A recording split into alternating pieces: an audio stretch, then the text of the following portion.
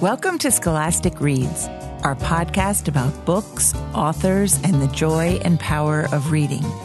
I'm your host, Suzanne McCabe, editor-at-large at Scholastic. Thank you for joining us.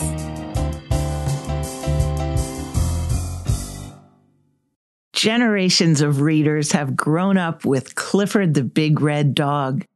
The lovable puppy recently made his debut on the big screen. In the scene we're about to play, 12-year-old Emily Elizabeth meets Clifford for the first time. My goodness, you're just the cutest thing I've ever seen. Look at you. Oh, he's so cute and so tiny. And so red. I love that he's red. How did he get that way? I don't know. I think he's lost his family, so he's a little confused.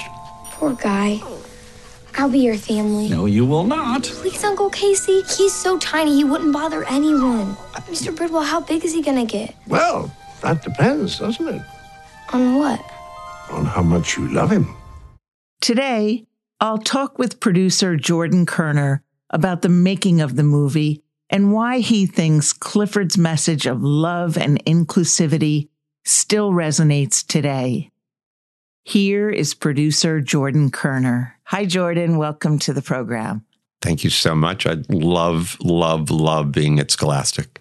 We love having you, and we're so thrilled about Clifford the Big Red Dog, the new movie. Please tell our listeners about it. Well, it was a project that 20 years ago, I came to Scholastic to try to option the rights. They were already gone to someone else, so I couldn't get them. And when I was approached by Wyck Godfrey, who was the chairman of Paramount at that time, Walt Becker, who was the director of the film, I was completely floored that they wanted me to come in. And for me, it was kismet. Well, wanting to do it first, as a person who's produced a lot of family films, the idea of having a 10-foot dog who is kind and loving to Emily Elizabeth, this girl, they have this relationship based on unconditional love. I felt this was a movie that I knew exactly what had to happen in the film and how to tell the story. And this was my chance, and I was completely thrilled to be involved. What are some of the other films you've produced over the years, for kids especially? Well, I don't produce movies for kids. I produce movies for adults that are appropriate for kids.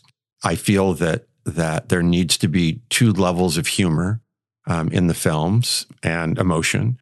And often they can come from words that sometimes for younger kids don't quite understand them, or they can come with physicality and humor that make everyone laugh. So between that spectrum are the movies that I try to produce. And so the first one really, which became three, was The Mighty Ducks. That was back in 1992, 94, and 96. And it lives again today on Disney Plus as a new series. And after that, it was Three Musketeers with Kiefer Sutherland and Charlie Sheen and Chris O'Donnell, Rebecca De Mornay, Tim Curry. And right after that was George of the Jungle, Brendan Fraser and Leslie Mann. And right after that, Inspector Gadget with Matthew Broderick and Jolie Fisher. After that, it was Snow Dogs with Cuba Gooding Jr. and one of my heroes, James Coburn. And after that was Charlotte's Web for Paramount Pictures, who also was the company behind Clifford. And that was Dakota Fanning. And then lastly were the three Smurfs movies that were made with Neil Patrick Harris and Jayma Mays, and then on to Clifford. So many beloved movies, Jordan. That's remarkable. What are some of the unique challenges and rewards, really, of bringing a beloved children's classic to the big screen? Well, for me, it's funny. There are many challenges and many rewards. But the first challenge that I always have in something like this is that in the case of Clifford with Norman Bridwell, the writer and artist, or with Charlotte's Web with E.B. White, I felt the soul and the friendship from E.B. White. And I felt the same from Norman on my shoulder every day. And that makes me, and I try to influence everyone else to feel the same. It makes me feel a huge debt of responsibility in trying to capture both the essence of what the books are, because, and also Clifford, which was a picture book with a story in each one of them. Charlotte's Web was really a much more written out story. So it was much easier to translate in the picture book. The key thing for me was the relationship between Emily Elizabeth and Clifford, and was the unconditional love that occurred between the two of them. Having said that, we needed to have a story. I wanted to make Emily Elizabeth a little bit older, being I have 3 daughters myself, and having Emily Elizabeth as a 6 or 7-year-old, as she is in the books, limited us in terms of actors' abilities. And it also limited us in terms of venture story, the running and jumping and all the things that an actor has to do. So we thought it would be a really terrific thing if we made her a tween somewhere around 12 years old, which is exactly what Darby Camp was when we filmed. And so she fit that bill perfectly. She truly did. What a job she does. And I love the bond between her and her friend Owen, who's played by Isaac Wang. Was that there from the start, or did you watch the kids develop a friendship on set? The writing of the screenplay developed that close relationship and that was a new character, not in the books, but when we made the decision to come to New York City and to move into a very diverse area in Harlem with a very strong community and relationship with one another. Owen, in this very privileged school, who was a little bit of an outsider being Asian in this particular school, also complemented Emily Elizabeth, Darby, in that, who had come from Bridwell Island, who had grown up on an island and grown up in a place where there were very few people in a very small school. So to enter this larger school, she met a tough set of girls, if you will, a few mean girls. Yes, for sure. Who gave her a lot of trouble when she was first acclimating to the school. And Owen was incredibly generous as a character to bring her in. And what we found in Isaac was someone who was exceedingly funny. Yes. And so when he says, "You know my name?" it made all of us laugh, and we realized that we had a great relationship, because Darby is excellent with comedy as well. And the two of them, as soon as Walt would say cut, they would go running off playing and laughing. So they already developed very quickly that relationship. And it was a joy for all of us. And we kept rewriting to add more and more as time went on. Like when they went into the car together and she was driving and he was panicked.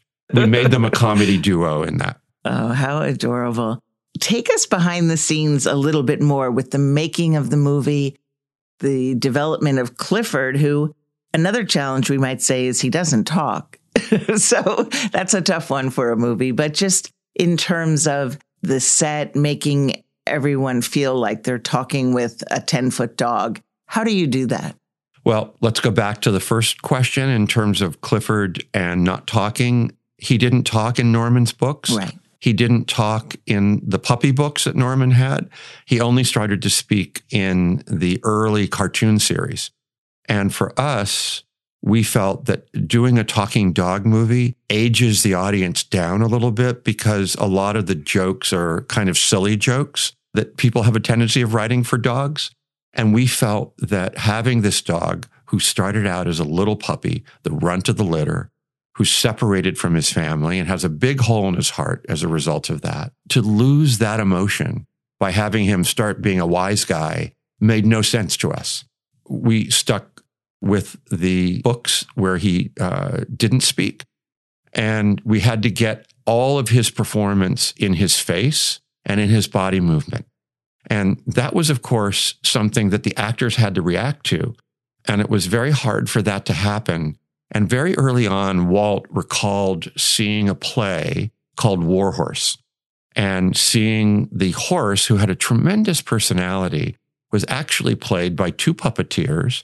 One of them manipulated the head and the chest, and the other manipulated the torso and the rear legs and the tail of the horse. And he asked, could we create, since a horse is about 8 feet tall and Clifford for our movie was about 10 feet tall, at sometimes 12 feet tall, could we create an equivalent of that for Clifford as a dog? And of course, whenever you say something like that on a movie set or say it to me as a producer, I'm off and running.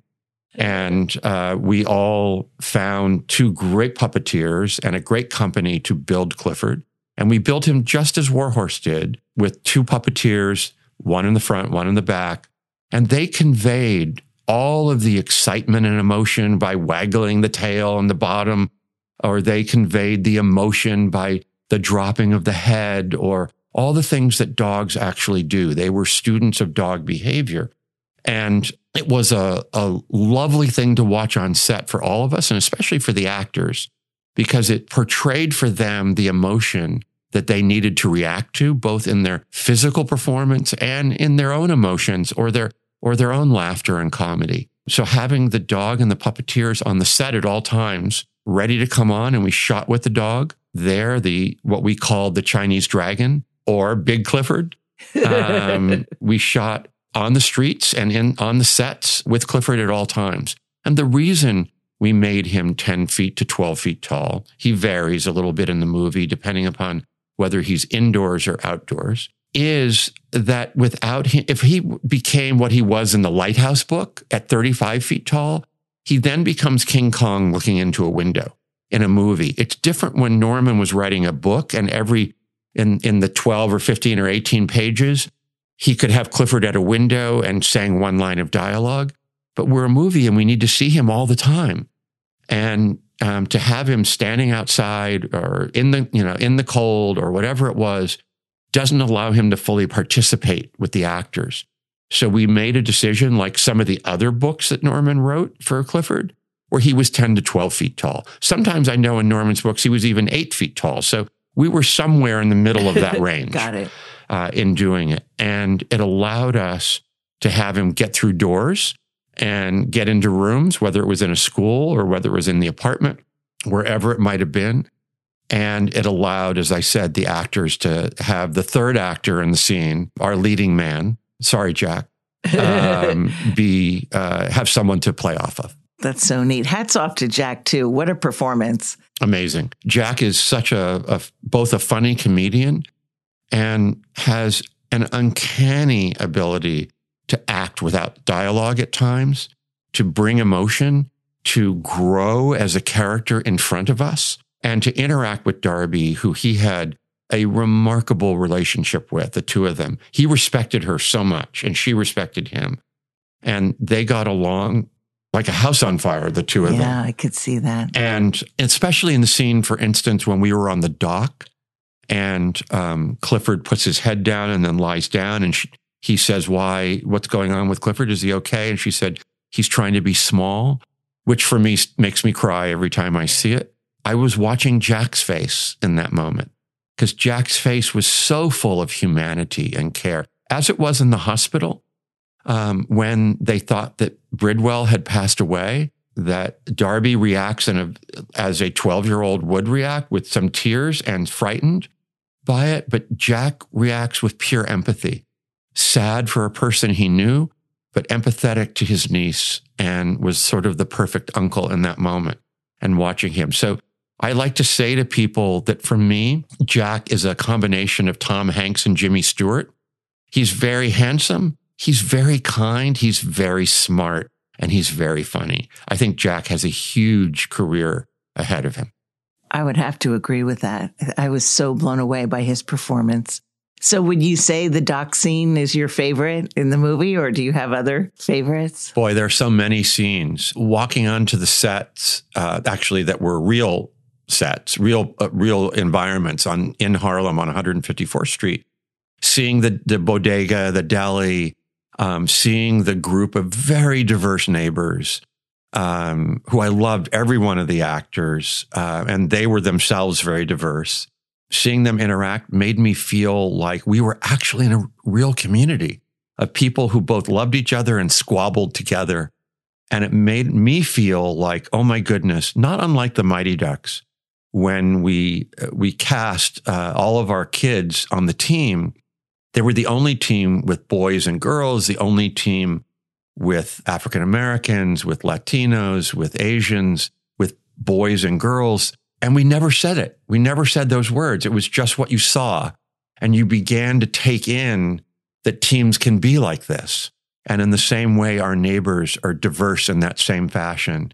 And I feel that they will give a strong point of view to the audience about inclusion, and about what a diverse neighborhood can be like. It's not like some people might think, where it's frightening, or you have to, if you're one ethnic group or another, you have to be wary of a different one. Not at all about that. We're all people we all love. And both Clifford and Emily Elizabeth help in that, but also it's a neighborhood that already is there pretty much. Yeah, and they're united in a mission. Yeah, so that was another favorite scene to the doc scene for me, was just feeling the world that we were in that. I love the little dog scene at the beginning, which was, with a trained dog from the pound who was rescued. And then the puppies, of course, who were all computer generated. In that, it was really interesting because they were basically little fur balls when we were shooting. And then the visual effects group had to come in and make them real dogs. And we had to work with them that hinted at why Clifford was a certain color, because they had a little bit of rose, a little bit of light red in them. So that he wasn't the only one in that family. And then I would also say that there are just so many scenes, the scenes in Cornell Tech, the tech hub that's out on Roosevelt Island was such a beautiful location, the new Cornell facility. And for Life Grow, it was fascinating to look at. And I loved all the Life Grow actors with Tony and Jessica. And it was just a great environment also as a set for me. Yeah, it was fun to see those scenes in Manhattan. You mentioned Bridwell. There's a character named Bridwell who's clearly named after Norman Bridwell. Tell us, he's played by John Cleese. Tell us how he made his way into the movie. Well, Walt and I early on were watching videotape of Norman to try to see what was in his head and what he was thinking so that we could be true to that in the film. In the same way, actually, I went to Cornell University, which is the repository of all of E.B. White's writing. And I held, with white-gloved hands, I held all of his notes for Charlotte's Web. In this case, we were able to watch Norman to actually talk about it. And it was fantastic for us. And I sat back and I sort of scratched my chin and I said, he's impish and he's funny and he's sweet. He has this huge heart. And he was so thankful that Scholastic loved his book as he did, when a lot of others had said, no, it wasn't for them to publish. But Scholastic saw what a great book it was. And I know Dick and Yole were very instrumental in shepherding that through the years. And I said to Walt, what if he became a character? And Walt loved the idea. And I worked with Jay and Dave, the writers, to make him that character. We made him impish. We made him sweet.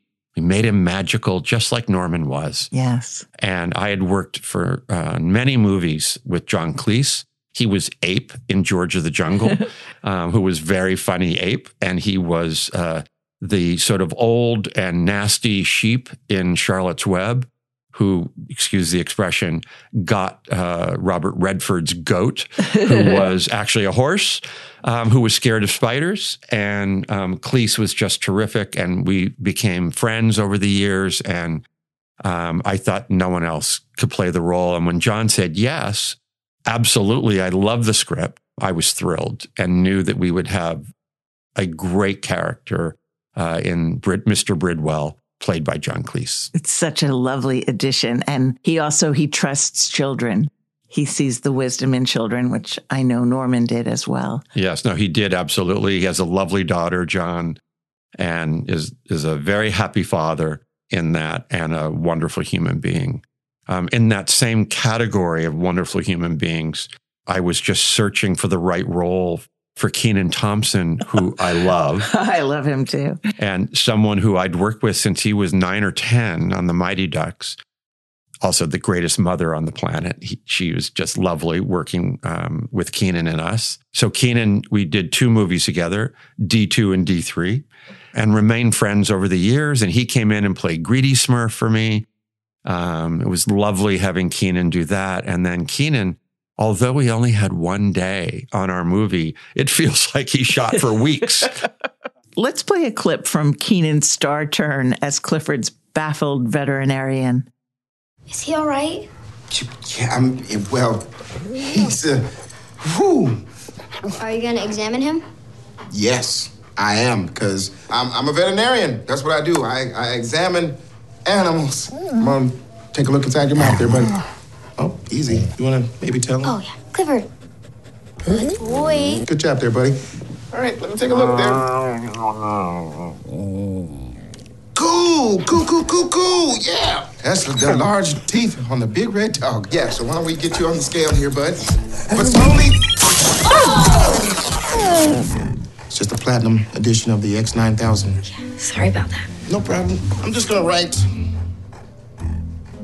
heavy. So much of what happened in the vet's office was his ad-libbing. And he's just great. We shot what was written in the script. And then Walt knew that Keenan was really great at that. And we shot many more takes with Keenan just doing whatever he wanted to do. And we used so much of what Keenan did. And he is a dad of 2 daughters and loves family movies. You know, he's just one of those human beings who is beloved by everybody who works with him.